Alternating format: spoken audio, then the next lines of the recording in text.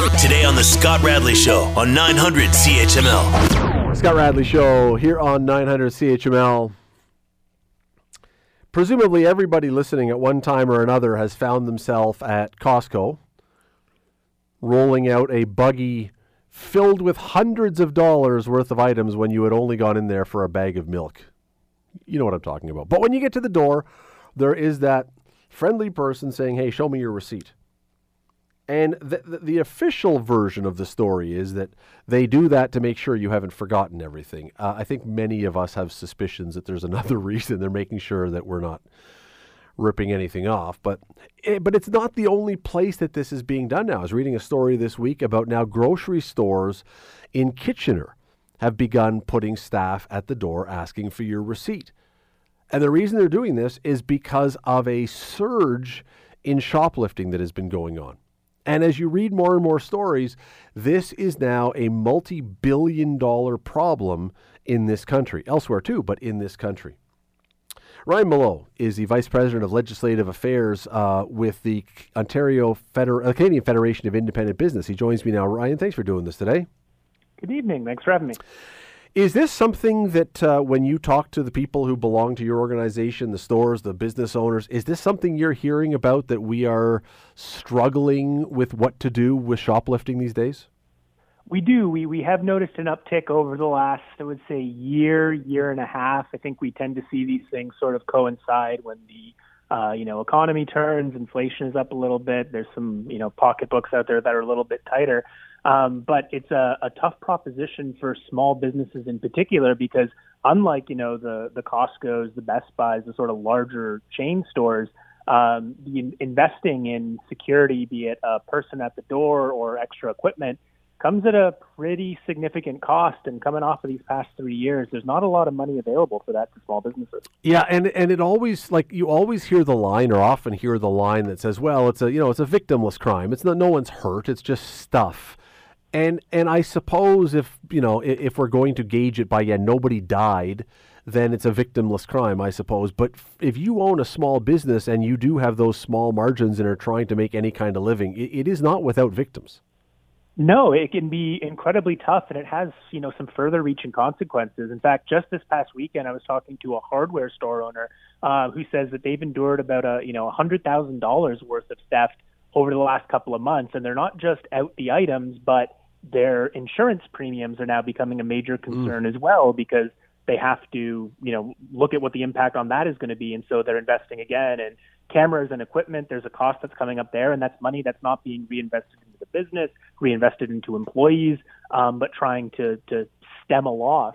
And so it's going to have consequences, not just now, but down the road as they have to make other business decisions. I don't think we're at, I'm sure you've read these stories from down in the States, especially places like San Francisco. I don't think we're there yet, for those who don't know. There are stores there who are literally like big stores that are leaving the downtown because they say we simply can't open anymore because everything we put on up for sale immediately gets stolen. I don't think we're there yet, but could we see a time when how we shop changes because stores now say, I can't just have everything out on easy display for everyone to see and touch? You have to hope not, but it's certainly something that, we've already seen over a course of a number of years. The one thing that comes to mind from when I was growing up is different now is, the shaving aisle. The razors are now behind that plastic container at the pharmacy where you need someone to come and unlock it. We've seen that in video game stores where the disc is no longer in the box, it's behind the desk. And I think that as this, continues to be a challenge, business owners are going to look at, how can they ensure safety of their employees, safety of the space, their own safety, but also how can they mitigate that risk? And I think, unfortunately, in some cases, it is going to have an impact on how we shop a little bit, and certainly around customer convenience. You are a very young man, Ryan, so I don't know if you're old enough to remember Consumers Distributing once upon a time, but I'm having this visual. Back in the day, you would go into the Consumers Distributing and they had catalogs and you filled out the number and everything was behind the counter and they would bring you your item. And I don't know that we're ever going to go back to that as a model, but it wouldn't shock me, as you say, if we go to more of that where the item is protected and you just ask for it and we'll bring it to you. Yeah, I think that one predates me just a little bit. Oh, I'm sure. It certainly is something that I think business owners are looking at. And again, it comes to what is sort of the most cost-effective way for them to do something. And I think that versus, a higher tech security system, or certainly hiring additional staff, which a lot of business owners are already having trouble with in general for the current jobs in the business, let alone someone in loss prevention, that may be the direction they turn. One of the questions that I don't know that any store owner, any business owner really has a good answer for right now. So I started out by talking about the example of Costco that everyone's familiar with, or the example now that we're seeing in these grocery stores in Waterloo. But what are business owners supposed to do if someone is shoplifting? Because some places you say just let them go. Don't even, no one needs to get hurt, so just let them walk out. And others say, no, we don't want to just let them walk out. We can't do that. That's a terrible example. What do we do? Well, I think that's sort of the question that a lot of business owners are asking right now. And we know it differs from store to store. We have heard some cases. I think recently we saw kind of high-profile Lululemon, I believe, was the retailer. Yes. That was sort of saying we don't want our staff to engage. We've heard that with the LCBO as well. And there's a real safety concern there, and that's where that is stemming from. At the same time, especially with a lot of small businesses, the theft of an item, especially a high-value item, can have a major impact. And there is I think a visceral reaction from staff and business owners to prevent that from happening. But both of those come with, insurance consequences. And when there is a theft, that has impact on that side of things down the road. That has not been getting any cheaper over the last few years. So it's another consideration. But I think there's a lot of business owners that are out there trying to sort this out. And it is certainly an additional added stressor at a time where a lot of small businesses really don't need something else on their plate right now. But unfortunately, this is a reality. You've mentioned insurance a couple times, and you're of course you're correct that insurance premiums will go up the more you lose. Surely all of this, whether it's theft directly, whether it's insurance premiums, ultimately this just adds to the price of the thing for the people who are paying for it, right? Very much. I mean, there's only so much that especially small businesses, especially on margins, can really absorb. And quite frankly, most of that room has run out over the last 3 years. Any price elasticity that business owners have from the pandemic or just inflation throughout their supply chain. So this adding on really, major impact on the business owner, but customers too will wind up seeing it as well, unfortunately. Before we go, so has this waxed and waned in the past? Is this something that we just believe is here for a blip and, tough times and therefore people are shoplifting more, but they will stop in some short period of time? Or do we run the risk that this becomes almost normalized? So I think we have seen it wax and wane a little bit in the past, and certainly the hope is that we'll see it, wane once again. But I think for a lot of business owners too, it's waiting for that trend or for that downward trend to start isn't much of an option. There's sort of a lot of decisions that need to be made fairly quickly, a lot of concern about what this means, over the next couple of months, unable to think about, will things get better over the next couple of years. So while we hope that it's not a permanent thing and that we'll see the rise taper off pretty quick, at the same time, business owners are still going to have to make those potentially quite costly decisions sooner rather than later. That is Ryan Mallough. He is the Vice President of Legislative Affairs for the Canadian Federation of Independent Business. I really appreciate it, Ryan. Thanks for doing this today. Anytime. Thanks for having me. I should point out that we have not, apparently in Canada, we haven't updated our stats on this yet, but in the States, the National Retail Security Survey that was done last year, say south of the border, found 88% of retailers have seen an increase in shoplifting going on.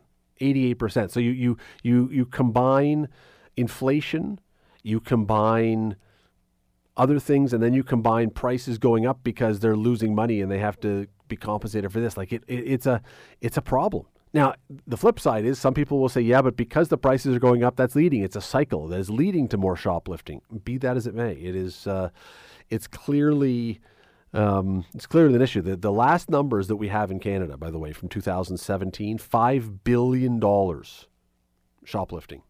And apparently everyone says it's up now. That's a lot of money. You're listening to the Scott Radley Show podcast on 900 CHML. Scott Radley Show here on 900 CHML. All day today, we here on the station have been talking about a little bit of a celebration that's been going on just down the road from us here. At McMaster, they are celebrating their season that they had in the world of sports over the last year. 11 OUA team medals. I won't list them all. 4 medals that they got in U Sports team events, and 1 national championship. And I'm the lucky one. Because after everyone has been talking to all these people from the school throughout the day today, I'm the one who gets to talk to the national champions. I mean, the real winner, well, they're all winners, I guess, but the real winners, Max Turek, cross-country champion, leader of the cross-country team that won gold, and Paula Schnurr, the coach of that team, and the OUA Coach of the Year for all sports, the first ever woman to win a U Sports Men's Cross Country Coach of the Year. I've got the all overachieving team with me now. Paula, Max, how are you guys? Hey, Scott. Max, how are you? Hey, Scott. Doing great. Excellent. You guys, as I say, and for people who don't know, you guys aren't just, Max, you in particular, you guys aren't just overachievers with how you performed this year to win the national title, and you individually to win the national title. But you guys, and I wrote this earlier this year, your team might have been the brainiest group of people ever to compete as one team in any sport ever. That's right. I'm going to go with yes. Yeah, Paul is jumping in with a yes. Max, explain, because, I mean, your team, tell me some of the programs that guys on your team were in, academic programs. For sure, yeah. We were just at our OUA banquet, and Paula was listing off all of our achievements. We have one guy heading out to med school. We have one guy heading to law school. We have a bunch of engineers. It's pretty humbling being among all our teammates. So. You're in mechatronics, right? Correct. Which now many people, including myself, until I asked earlier, have no idea what mechatronics is. So help us out. What is mechatronics?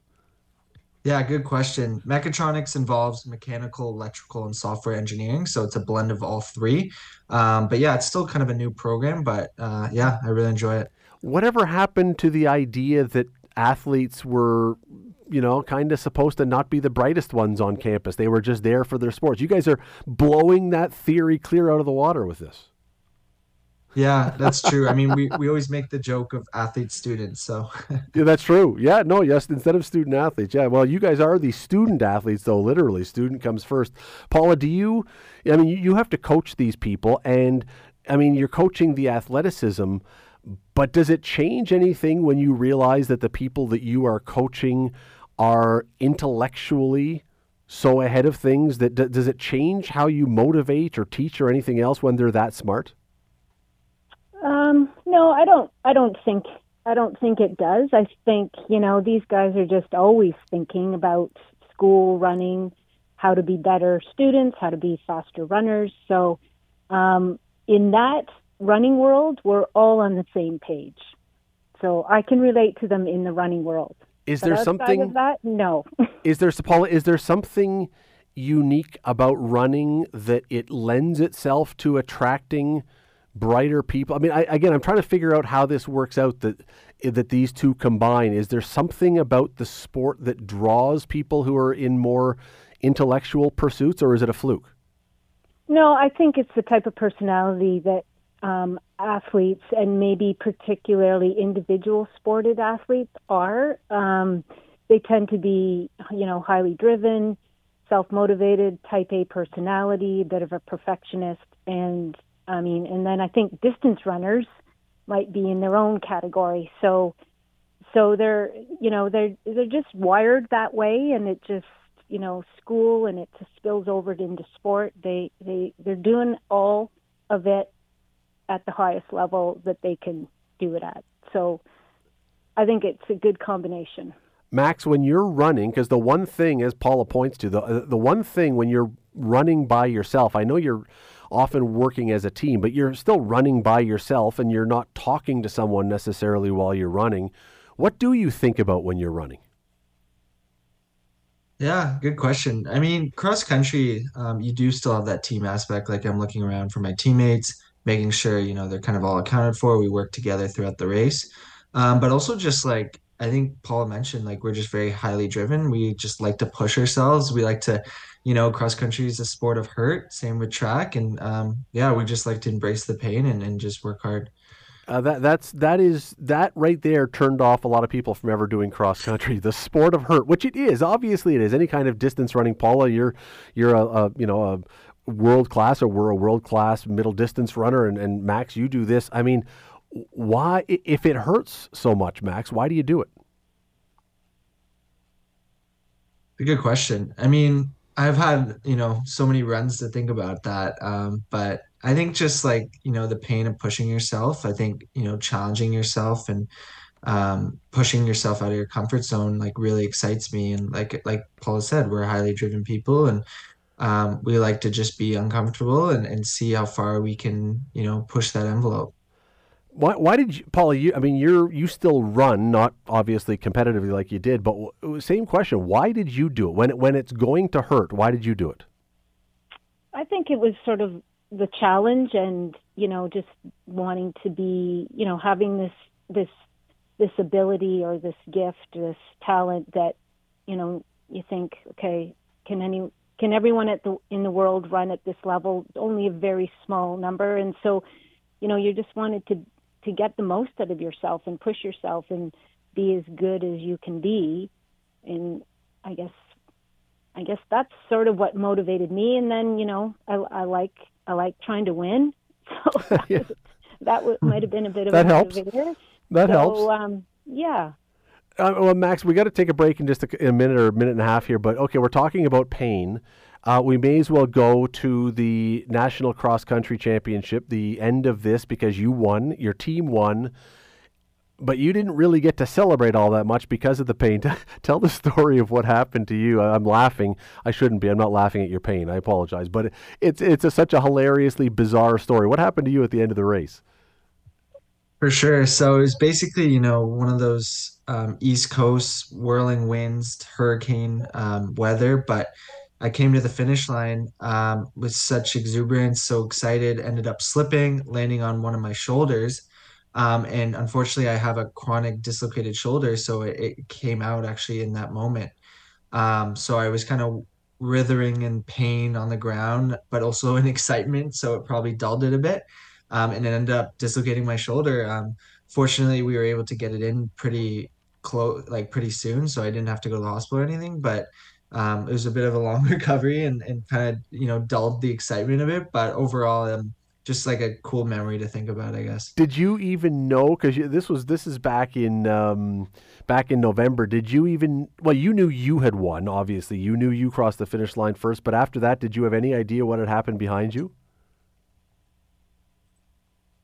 Yeah, I mean, I think like I had an idea throughout the race just because I saw, two of my teammates were kind of like, 10 seconds behind me. So that gave me a good indication of where we were at team wise. But I didn't know for sure for like a few minutes after when kind of, some of our teammates came running up and were like, we won. So having that set in at the same time as having a dislocated shoulder was definitely some mixed emotions, but definitely a memory I will never forget. Let's take a very quick break. We're going to come back with more with Paula Schnurr and with Max Turek. We'll do that next. Stay with us. You're listening to the Scott Radley Show podcast on 900 CHML. Scott Radley Show. We are back with Max Turek, national cross-country champion as an individual. He won the whole thing himself, and with his McMaster Marauders team, which also won gold, and with their coach, Paula Schnurr, who was not only the OUA Coach of the Year covering all sports, she was the best of the best, but also the first woman to win U Sports Coach of the Year for men's cross country, which that's pretty cool, Paula. When you start adding these, anytime you start adding first onto the mantle, that's pretty cool. Yes, it is. And I would think also does a pretty good job recruiting, because you're going to have to recruit some people because a lot of your team is left. That's right. Of the 7, 6 are finally done at McMaster, and so I've worked a little harder this year to try to replace these guys, and it's not going to be easy, but we've got a really strong recruiting class coming in, so I'm pretty excited about that. I don't know if I have any eligibility left, but I should point out now that I've got you on the air, Paula was a 2-time Olympian And in the 5K around the Bay race a number of years ago, Max, you should probably know this, I beat Paula in the 5K. Now, Paula may have an excuse for why I beat her. You want to share it, Paula, to save your reputation? Well, maybe I was not trying to win that day. maybe she was pacing Ted Michaels, our friend here from CHML, who moves at glacial speed. I took advantage, though, Max. I beat your coach, and no one has ever accused me of being an Olympian. So, yeah. Max, tell me this, because one of the things about Canadian university sports that always comes up, we know all about the NCAA. Everybody around here, the perception is that if you're really good, you're going to go to the NCAA, you're going to go to the States and get a scholarship and run. When people mention stuff like that, and I'm sure you hear it now and again, what do you say to them? Yeah, I mean, I think if you're the best of the best of the best, the top 1%, go for it. But, if you're just kind of mid-pack or even just a really good runner, like you often get lost. And a lot of these people just come back injured because the amount of training and the amount of ask from the coaches is just a lot more than what you would get in like the OUA or the U Sport. So have you felt that you missed out on something by not going to the States? No, definitely not. I mean, I'm so happy with my time here at McMaster. I got such a good education along with such a great athletic experience. And yeah, no, I don't feel like I've missed out at all. Paula, is that something that you deal with ever when you go to recruit? That you're dealing with that comparison or with the competition from down there? Oh, for sure. There's a lot of athletes that, receive really really good scholarships in the States. But, my goal is to try to let them know that you can get the same running experience and education here at home. And, we do the travel. We compete against some of the best in the States at times. We get people to competitions where they can, excel and win championships. And so, but that's, it's a bigger pond over there, down there. So it makes it challenging, but, it's just, they just have more depth. I believe that, the athletes here at MAC could fare well, at an NCAA competition. So, well, an individual, look, McMaster's volleyball team has done very, very well against the NCAA champions over the years. I mean, that they've taken them on, and I suppose it's the circumstance that some of the things. I mean, Max, if you were to compete against an NCAA runner as an individual athlete, you would be essentially on a level playing field, would you not? It depends. Cross country, I think I could fare well with some of the top guys, but in the track, I'm not as strong. But like Paula said, the depth is, for every good guy here, you have 10 guys in the NCAA. So, and, the amount of money and resources they have is different. But, like Paula said, you can just get just as good experience here and just as good education. So I really promote people to try to stay in Canada. Paula, what do you do now? Because this last year, I know that how many years was it that you finished second or third before this one in the nationals or the provincials? I mean, there was a number of years you guys were right there. Well, there was 4 years where we were fourth. Okay, fourth. All right. The nationals, and then we were third, and then we were second, and then we were third, and then this year. Did you ever think, is this ever going to happen? Oh yeah. And then I started thinking, what can I do to help make this happen? I'm trying everything, but there's a little bit of luck that comes with winning for sure, because you've got to have 5, 6 guys, 7 guys all running well on the same day. And they've just been so focused on this over the last 3 or 4 years, and each year getting better and getting closer. And as a team, they wanted to do it not just for themselves, but for each other. Max, explain that. We only have a minute or two left here, but I'm guessing there are probably people who don't understand how team cross country works. When Paula says you need to have 5 or 6 running well, explain why. For sure. With cross country, basically how it works is lowest score wins. So in the U Sports circuit, they score it based on 5 runners. So you have 7 that compete, but only 5 scores are taken. So for example, if you go through 1 through 5, they add the score up, and that would give you 15, which is like a perfect score considered. But often, you have displacers and other teams that would file in there. But basically, you just want to get 5 guys across the line with the lowest score compared to any other team, and you'll win the team race. And do you remember what your score was to win it this time? Yeah, I believe it was 37. Paula, correct me if I'm wrong. No, But I think you're right. I'm just looking it up here. I think you're right. That's pretty good. That's 37 is pretty good when you got to add up five guys. That's pretty good. Yeah, so we crushed the other team by like 80. I think we could even taken our 6 runner and still would have won. But we have it inscribed on our championship ring, so I think that's a number we won't forget for a while. Yeah, for sure. So, Paul, the question as I was starting before is how do you start over here? Because it almost looks like that's what you have to do. I mean, is it motivating to start over coming off the heels of a championship, or is it difficult to try and ratchet up the energy to start over again and bring it back to where you were?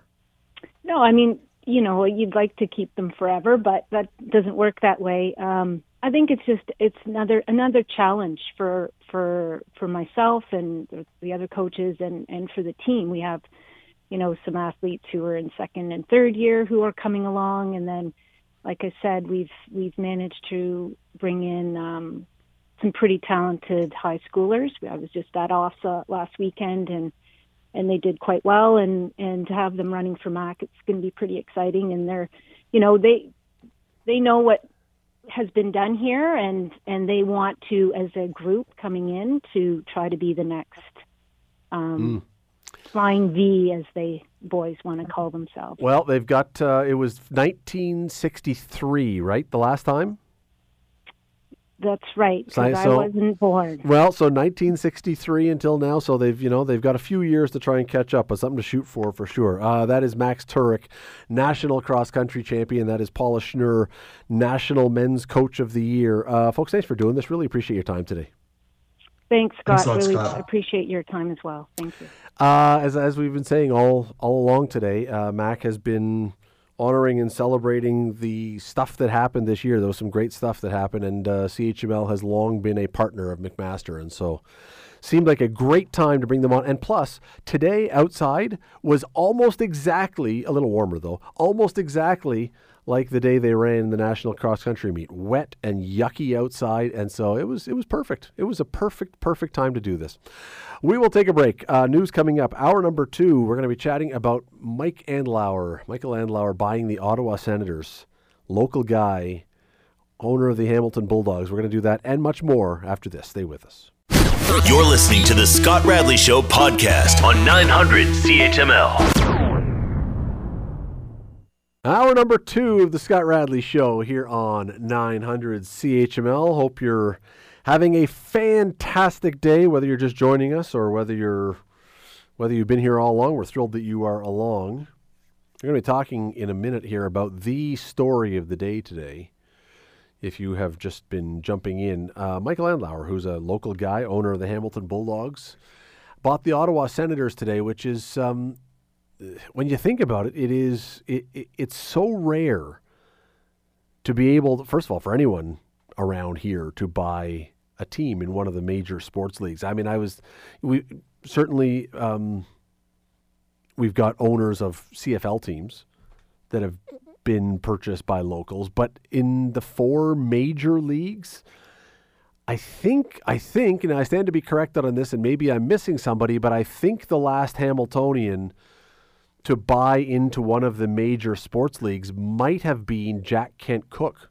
He was a Hamilton guy, owned the Kings and the Lakers and the Washington Redskins at one time, but that's now going back a long time ago, well before teams were selling for $1 billion like we got today. Anyway, we'll get to that in a second. First, your quiz question. Apropos of absolutely nothing today, here's your quiz question. If you have alopecia, what is affected?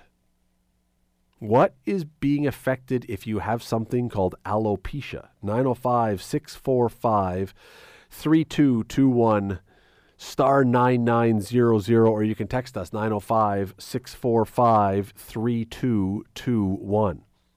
There's a number of different ways you can answer this question, all revolving around the same thing. We'll tell you, as long as your answer touches on the central part of this, we will accept it. If you have alopecia, what is being affected? 905-645-3221, star 9900, or text us. Give us your first name if you're going to text us, 905-645-3221. All right, well, as I said off the top, it was a very busy day today, and I think a very exciting day for this area, because it doesn't happen very often that someone from around here gets ownership of one of the teams in one of the four big major sports in North America. Today was that day. Bubba O'Neill joins us. He's not the guy who got it, but he's going to join me to talk about it. How are you, sir? Like, is there an off season in sports for us anymore? Nope. But I was, as I said, just as you were coming on, am I missing someone, or was the last local person to buy a team, to be the majority owner of one of the four major team sports in North America, was it Jack Kent Cooke?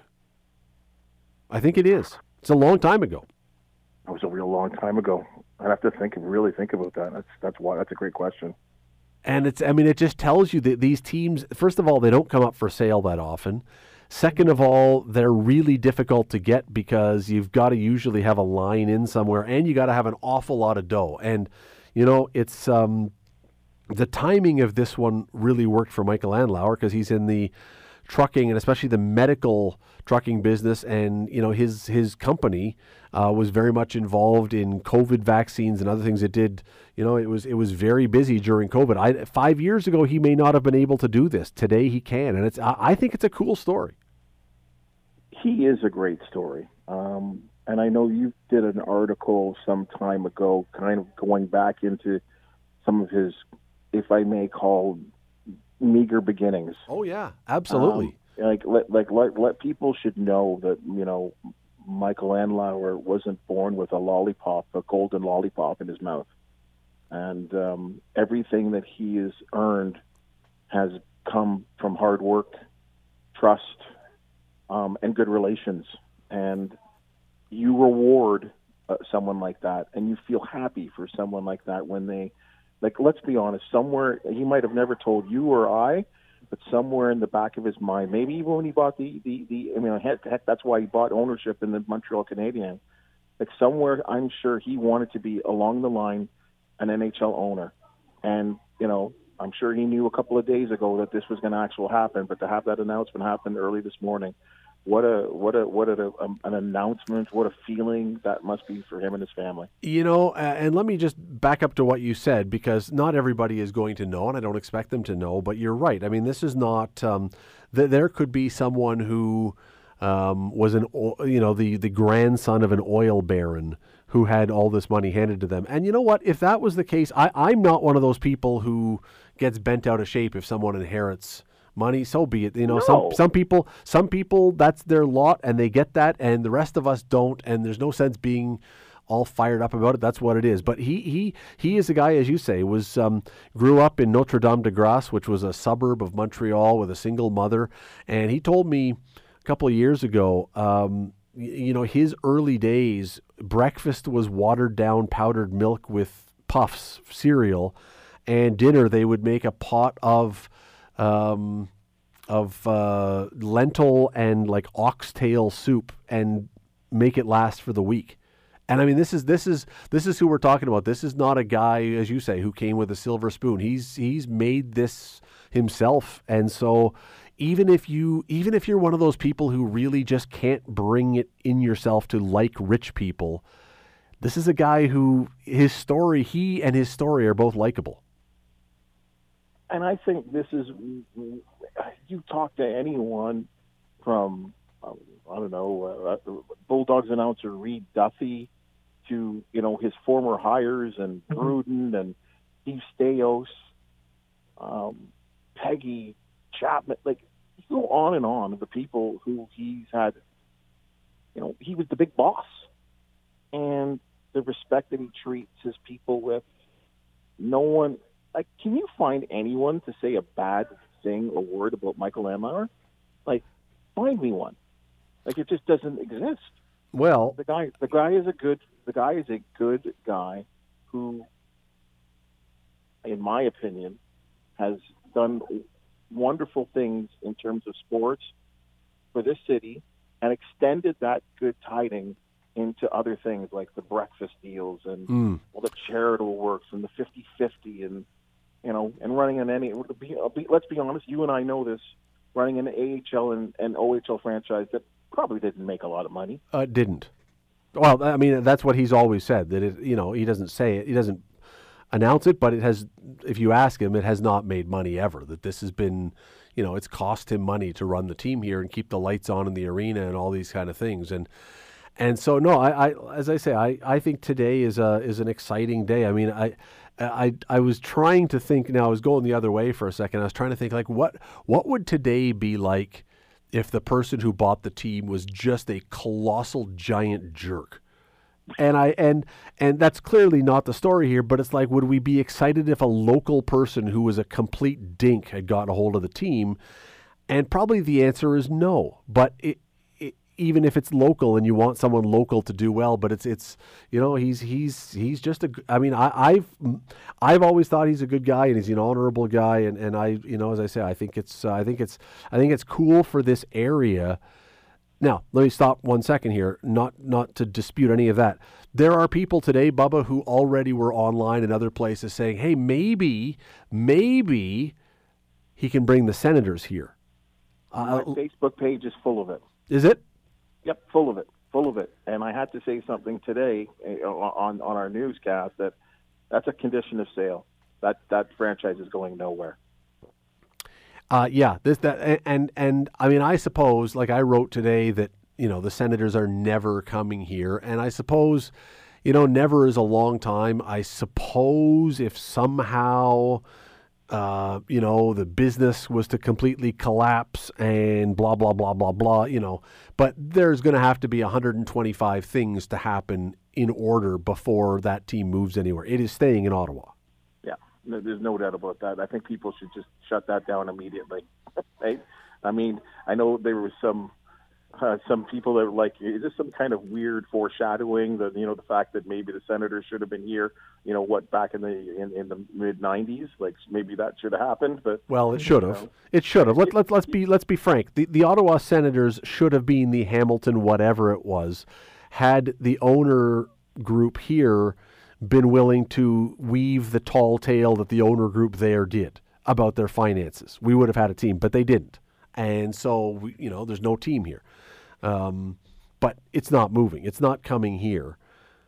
Regardless, that's not what this is all about. But so what do you do then? I mean, if you are, how do we look at this? Because here's one of the other interesting things. I think most people in this area, Bubba, most people who are Leaf fans have no warm, fuzzy feelings for the Ottawa Senators. Do you think that we get suddenly a bunch of new Ottawa Senators fans? Or do you think people become, yeah, I still am happy for Michael Landauer, but I hope his team loses every game? I think it's a little bit of both there, Scott. I think there are going to be new people that begin to follow that team based on the fact that there's ownership. And with all due respect to the former owner, who's, you know, unfortunately passed away, he didn't have a lot of friends. Mr. Mallough made a lot of enemies along the way. Hard businessman that's done really, really well, had done really well for himself, but he also made a lot of enemies along the way. And I think the way Michael Landauer will present himself, and we just don't know what will happen. And it's so tough to talk about the head coach and general manager and what will happen to Mr. Dorion and DJ Smith as the head coach going forward. I would think they would remain in place. I know one contract is over at the end of this year. I think Smith is done for 2 years, but we've seen this 1,000 times where an owner or a general manager comes in and they want their people. So, and we know who his people is. We know exactly who his people are, and one of them is with the Edmonton Oilers. Who used to be with the Hamilton Bulldogs. That's right, a trusted friend, someone who, you know, they almost probably kind of mentored each other in some ways. And we're talking about Steve Staios, by the way, for those who haven't put that Absolutely. together. Yeah. For sure, that they've kind of mentored each other, and in 3 years put together two squads that went to the Memorial Cup and won an Ontario championship. Yeah, I mean 5 years, but 3 seasons because of COVID. So yeah, in 3 seasons they did it twice, and you're right. You have to. I would assume. Well, here, I mean, Bubba, well, maybe you. I don't know. I certainly will never be in a position to spend $1 billion to buy anything. But I'm assuming that if you put down $1 billion, $950 million, I think is the exact number. But if you put down $1 billion to buy something, you darn well want to have people in place that you trust and you believe in. And he absolutely believes in Steve Staios. I mean, I think it's a foregone conclusion that Staios is going to be there. For sure. So just to your original question, think of all those people who are fans of Steve Staios and fans of Michael Andlauer and people who are fans of Hamilton hockey. It might be a whole new audience for the Senators that, say, you know what, and especially with the way things have gone for the Maple Leafs over the years, there are a lot of people out there that are just tired of it, right? And maybe looking for a new team, maybe a whole new young generation of people that, that become Senator fans that just don't necessarily live in the Ottawa Valley. The other name that really was a really interesting bit of timing today that I don't know if it means anything, but remember, Michael Andlauer, for those who don't know his story completely, he's been a part owner of the Canadiens, grew up as a diehard Montreal Canadiens fan. And there's a guy who just stepped down as head coach of his junior team, just won the Memorial Cup a few days ago, has been in the NHL before, happened to be the goalie for the Montreal Canadiens during their last Stanley Cup. I'm talking about Patrick Roy. You think there's any A plus B equals C here with Roy stepping down right when Andlauer gets the team and they might need a coach? Wasn't the timing so ironic? Yes, very. That's what makes you wonder. His press conference and that announcement all happened within basically a half an hour of each other, right? And he was asked the question, and I believe in French said that he has no plans to even be in the National Hockey League or whatever. Whether he chooses to take a break right now, we don't know. But you're talking about a guy that coached for 3 years, had some success, was Jack Adams Award winner as Coach of the Year, and he, I believe, is probably a better coach now than he was then. Known as a bit of a hothead, as he was back in his playing days. I think he's mellowed, he's matured. I think he understands, and I've heard this from a lot of people in the junior hockey loops, is that he's real good with teaching kids and teaching young players. And that goes a long way with being in the National Hockey League right now. You've got to be able to know how to talk and teach young players. They're just different than they were back in when Patrick Roy played in his playing days. It's a different scene. And boy, the linkage is incredible. I will say this: Patrick Roy is going to be back in the National Hockey League. When, we just don't know. Will it be with the Ottawa Senators? What a story it would be. Do you think that would be the for Patrick Roy in that where then people have to remember where Ottawa is located. Yep. Next to coaching the Habs, that's the next best, or even maybe if there was a Quebec Nordique. That would be the next best thing is coaching the Senators. Well, it's the only other team that requires a bilingual coach, I would say, or should have a bilingual coach. Yes, so, and certainly the proximity. Yes, that city filled with Habs fans. Don't forget. I mean, the Roy's last year, the year that they not his last year, the year they won the Stanley Cup for Montreal the last time was '93. Which I think was the second year of the Ottawa Senators. So people had been watching the Canadiens there for years as their team, or at least half of them. So yeah, it would be a really, really interesting scenario if he were to come there. Do you and you talk about transfer fans? How many fans of Patrick Roy out there might all of a sudden become Sens fans? Yeah, that may be, I think, the hardest challenge that Michael Andlauer is going to have. And I don't know how much he cares about this, honestly. At some point we'll talk to him. I mean, he's been a little busy today, but at some point we'll talk and ask. But I don't know how much it matters to him that he grows the fan base outside of Ottawa. I think that's going to be a huge challenge. I really do. just because the Senators don't get a ton of coverage, don't get a ton of airtime, it's a small market. There's a lot of reasons why I think it's a difficult thing to try and spread the tentacles into other markets where there are teams, but who knows? But if you're successful and you win, right? Like if you're successful and you win, remember, I always remind people, like, I mean, obviously the Senators have gone to the Cup, right? They were one overtime Sidney Crosby goal away from going to the Cup not all that long ago. That's not even a decade ago. Yeah. And, you know, that building, I remember, it was rocking, right? They had some real good days and some good strings there. You think, and again, you add in not only the Andlauer, you know, within the ownership is 10% of it, of Andlauer's share of the business. It is owned by two very substantial local owners that are part of this, that are, you know, that have a vision for this area, for that area.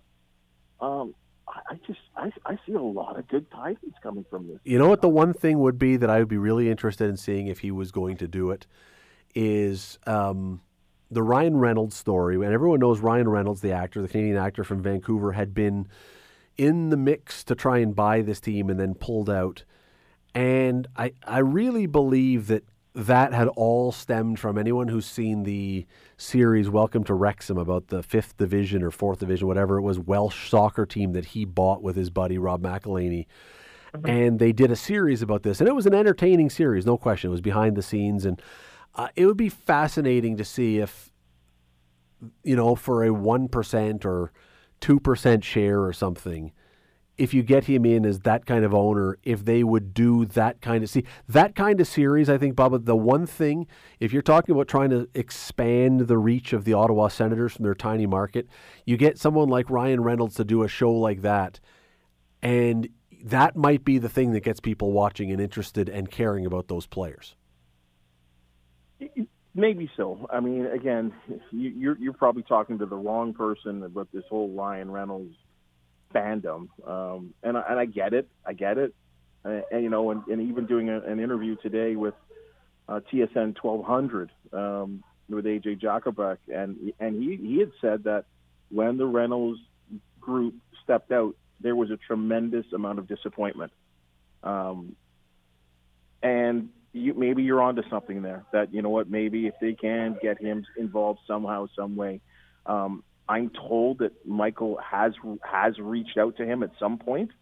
What the answer was, I don't know. So yeah, who knows? What you're saying makes a lot of sense. It's going to be it's a really interesting scenario. And the one other thing that I think is going to be really, really interesting, and let's bring it back here to Hamilton. We got a couple minutes left. Is there any connection with this city? Michael's relationship with the civic leaders in this city has not always been smooth, which is kind of the really nice way of saying it's been very rocky and complicated at times. But I wonder if there's something there that, you know, there are exhibition games here or there's something else. I wonder if that kind of thing happens or if the two teams are clearly separated and they don't have any kind of overlap, and Ottawa stays in Ottawa and the Bulldogs go wherever the Bulldogs go, and that's it. I'll be interested to see if we see any Ottawa Senators connections here. Well, I think Hamilton would be third on the depth chart there. I would think any allegiance outside of the Ottawa region would probably then go to Belleville. Right? I mean, that's where the AHL franchise is there. Sure. And I would think you would have to service them first if you're talking about exhibition games or, you know, some type of events with the big club. I would think that Belleville would probably have to be serviced first long before Hamilton. I'll tell you one thing which really has me, I don't know if concern is the word, but if you're Michael Andlauer, and yes, the Bulldogs have been your baby, but right now he's got bigger fish to fry. Yep, much. You know, does he sell at least the majority share of the Bulldogs? If and they're. It appears to me that they're going to be successful in Brantford at least. Does he keep his hands somehow in the Bulldogs but sell the majority franchise? I'll let you clear your throat while I answer that. I don't think Bubba was getting emotional about that. I think it was a frog in his throat. But so we were talking earlier in the show, and my thought all along about this has been that he's always said that he's going to bring the Bulldogs back here once the arena is redone and everything else. I think it's going to have everything to do with how Brantford really responds to this team. And if they sell out every game, and if it's a wild atmosphere, and if it's a big, big deal in Brantford, and if Brantford goes ahead with what they've talked about doing, because they're exploring it, they've launched a $200,000 or $250,000 study into building a new OHL size arena, like 5,000 or 6,000 or 7,000 seats. Wow! And if they were to build that, and all that stuff happened, and you've got a city that is falling over itself to do anything it can for you, or you can come here where, as I say, there have been complications. He has had a tough time dealing with this city at times. And you're right, now that he's got a much bigger fish on the line, I think if everything happens with Brantford that it is perfect, he may just say, why give myself more work? I've got lots to do with the Senators. Let's just let it ride in Brantford. We'll see. We'll see. I mean, that's assuming, again, that everything in Brantford happens like it can. We don't know that yet. Mm-hmm. We don't know that yet. But we'll see, because that's you're right. You know what? He spent $1 billion to buy this team. He spent $10 million to buy the Bulldogs. It's a bigger fish, and you've got a lot more going on. You have a lot more issues to deal with. I don't know that I think he wants to keep his junior team. I think he really, has a passion for the Hamilton Bulldogs. Yep. But I don't know that he wants to be spending a ton of time having to put out fires with it. He'd have to have someone real trust. I mean, there are obvious people, and then you talk about Turek right now, and like there is going to be someone. You talked about this earlier about having someone you trust. There will have to be someone that he trusts real well to run this Bulldogs franchise, while he, basically checks in instead of once every day or it'll be once every month maybe.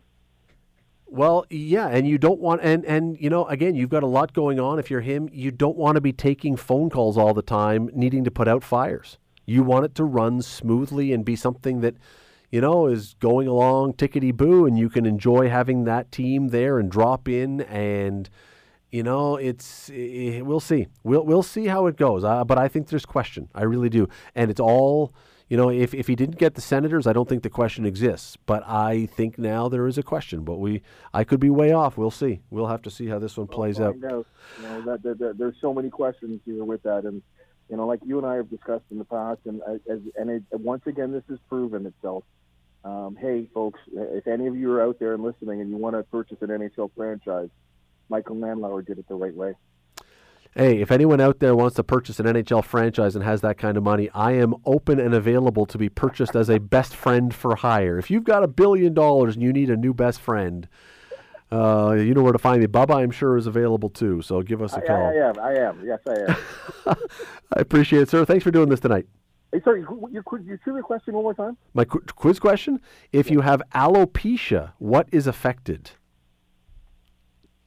All right, don't say it out loud, though, but you can tell. No. I heard half of it. All right, you can tell Matt if you think you know it. I'll put you on hold here. That is Bubba O'Neill from CHCH. Watch him tonight on the news at 11. You'll catch him there. Bubba, thanks for doing this. Always thanks for having me. Let's take a break here on the Scott Radley Show. Back right after this. Stay with us. You're listening to the Scott Radley Show podcast on 900 CHML. Scott Radley Show here on 900 CHML. Little Boston. Boston played at Copps Coliseum once upon a time. You know that? Back in 1988, maybe, 87, 89, something in there. I still have the concert T-shirt. It is thin as rice paper now. If I were to put it on my body, it would immediately disintegrate. but I insisted on keeping it. I think largely to drive my wife crazy because it's in the drawer and she keeps wanting to throw it out and I refuse. Anyway, I'm going to bring Matt in here. Matt's in on the other side of the glass today. I'm going to bring Matt in here today because Matt, I found this list today of reasons for food packaging. Food packaging is, you would normally say, well, they package it just because they want you to buy it, which is, of course, true. But there are certain reasons for things and ways that certain foods are packaged, all right, which I did not know this. Now, I'll start with an easy one. Do you know why beer is usually bottled in dark bottles? Yeah, I do, because of the sun, right? That's right, yeah, Okay. because the hops in beer, when they're exposed to light, they have a chemical reaction which creates, you know what they call it? No. Skunking. Okay, yeah. It smells because the chemical reaction makes the beer smell like a skunk's, which really isn't very pleasant at the best of times, let alone when you're trying to drink a beer. So yes, dark beer. So good, right off the bat, you got that Yeah. one. Dark beer or dark bottles because it keeps the beer fresh and keeps it from going bad. All right, let's get more difficult. Why is round pizza sold in square boxes? I don't know. See, this one's tougher, and I would never have got this one. It's because back when they started making them, the box can be made with a single piece of cardboard if you fold it creatively enough. I guess they never could figure out how to do a round box properly without it being way more complicated. So you ever seen those guys like in the store, you walk in one time and they're waiting for a piece to be made and Yeah. like it's amazing how fast they can origami those boxes into shape now. All right, dog kibble. Dog kibble is sold in thick. Do you have dogs? Yes. Okay, and so you buy a bag of dog food and the bag is incredibly thick paper. Why? Well, I mean, I'm sure this isn't right, but so the dogs can't get into it, but I know they still can, so. You're very close to being right, but it's not the dogs that they're worried about getting into it. Most people, Okay, I see where you're going. most people apparently keep their dog food in the basement or more likely in the garage. Mm-hmm. And what else is going to try and get into the dog's food? Rats. Exactly. There we go. It's a pest inhibitor. The fact that the bags are that thick is to try and keep mice and rats and other pests out of the dog food. We have had the unfortunate experience once of scooping a big scoop of dog food into the bowl and having a well-dehydrated mouse that had got in there and couldn't get back out.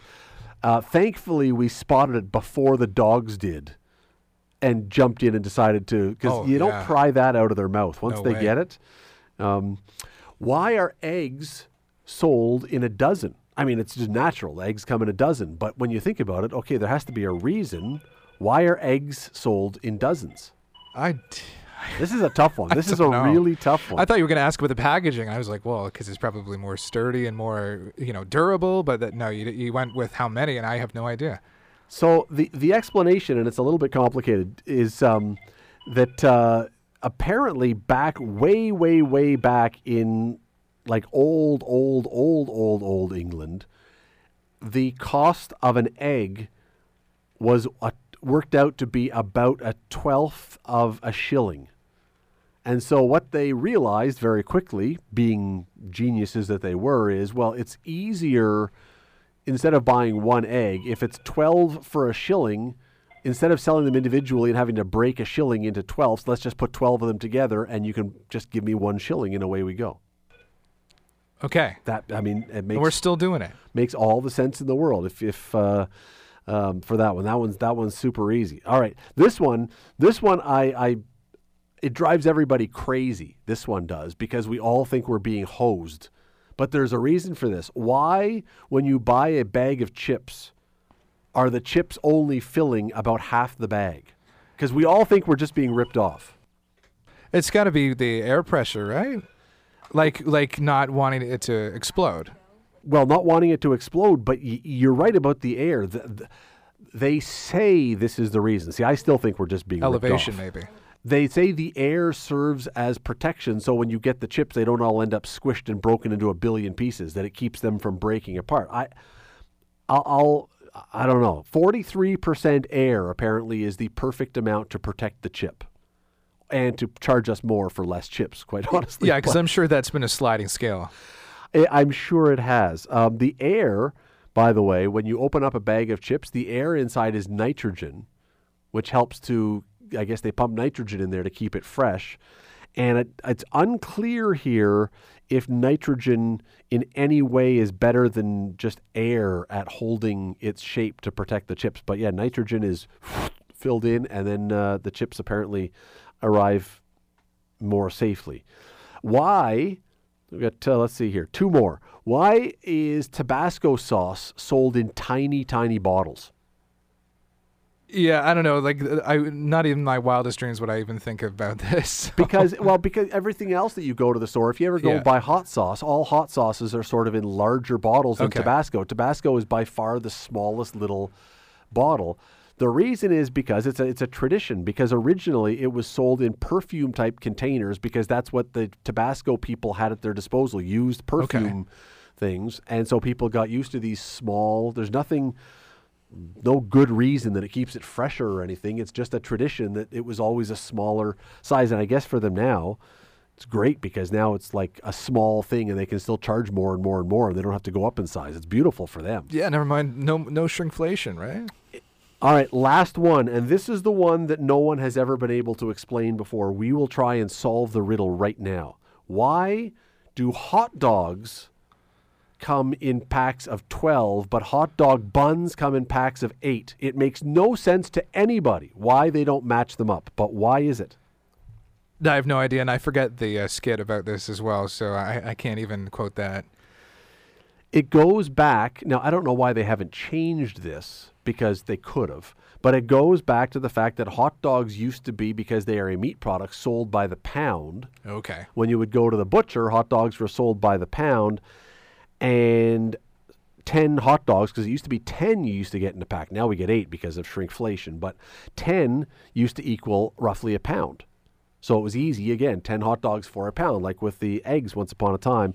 And buns, well, they always sell buns as a dozen with everything. So yeah. It doesn't explain why they couldn't change it now, but, tradition, and just to drive us crazy with the fact that we always end up with either 2 or 4 extra buns. So we're still talking about it. Well, now you got to buy 3 packs of hot dogs to match up with the 2 bags of buns, and then you hope and pray that none of the buns are torn, because now you've got this, unusable bun with 1 naked hot dog that you have to eat by itself. Or jam 2 into 1 bun, which is really weird. Anyway. Unrelated, but are you a bread and bun guy in the fridge? Like, are you a fridge guy? Do we refrigerate it? Yeah. I prefer not to, but I also, at a certain point, you got to, or else your bread is going to be only good for toast. Gotcha. Right? But are you a cold bread, or keep it on? Yeah. No, I prefer. What's a good word here without sounding weird? I prefer my bread supple. I thought you were going to say room temperature. Well, that too. But I like it when it's squishy bread, not when it's cold and takes on more firmness. But anyway, that's getting into weirdness. All right, here's your quiz question this evening, all the time we got left. If you have alopecia, what is affected? 905-645-3221, star 9900, or text us 905-645-3221. Give us your first name if you're going to text us. What is affected if you have alopecia? Come back with the answer after this. Stay with us. The Scott Radley Show. Weekday evenings from 6 to 8 on 900 CHML.